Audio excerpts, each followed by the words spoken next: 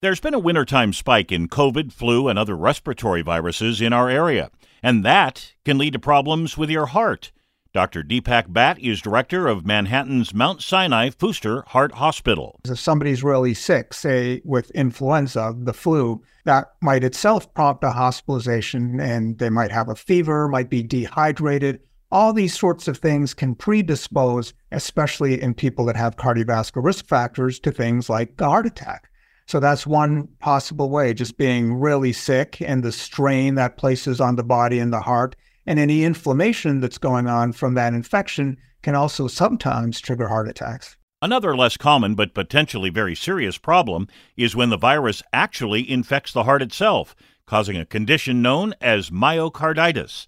We'll have more on that next time. For this and more health news, go to WCBS880.com/health. I'm Steve Scott, WCBS 880 News.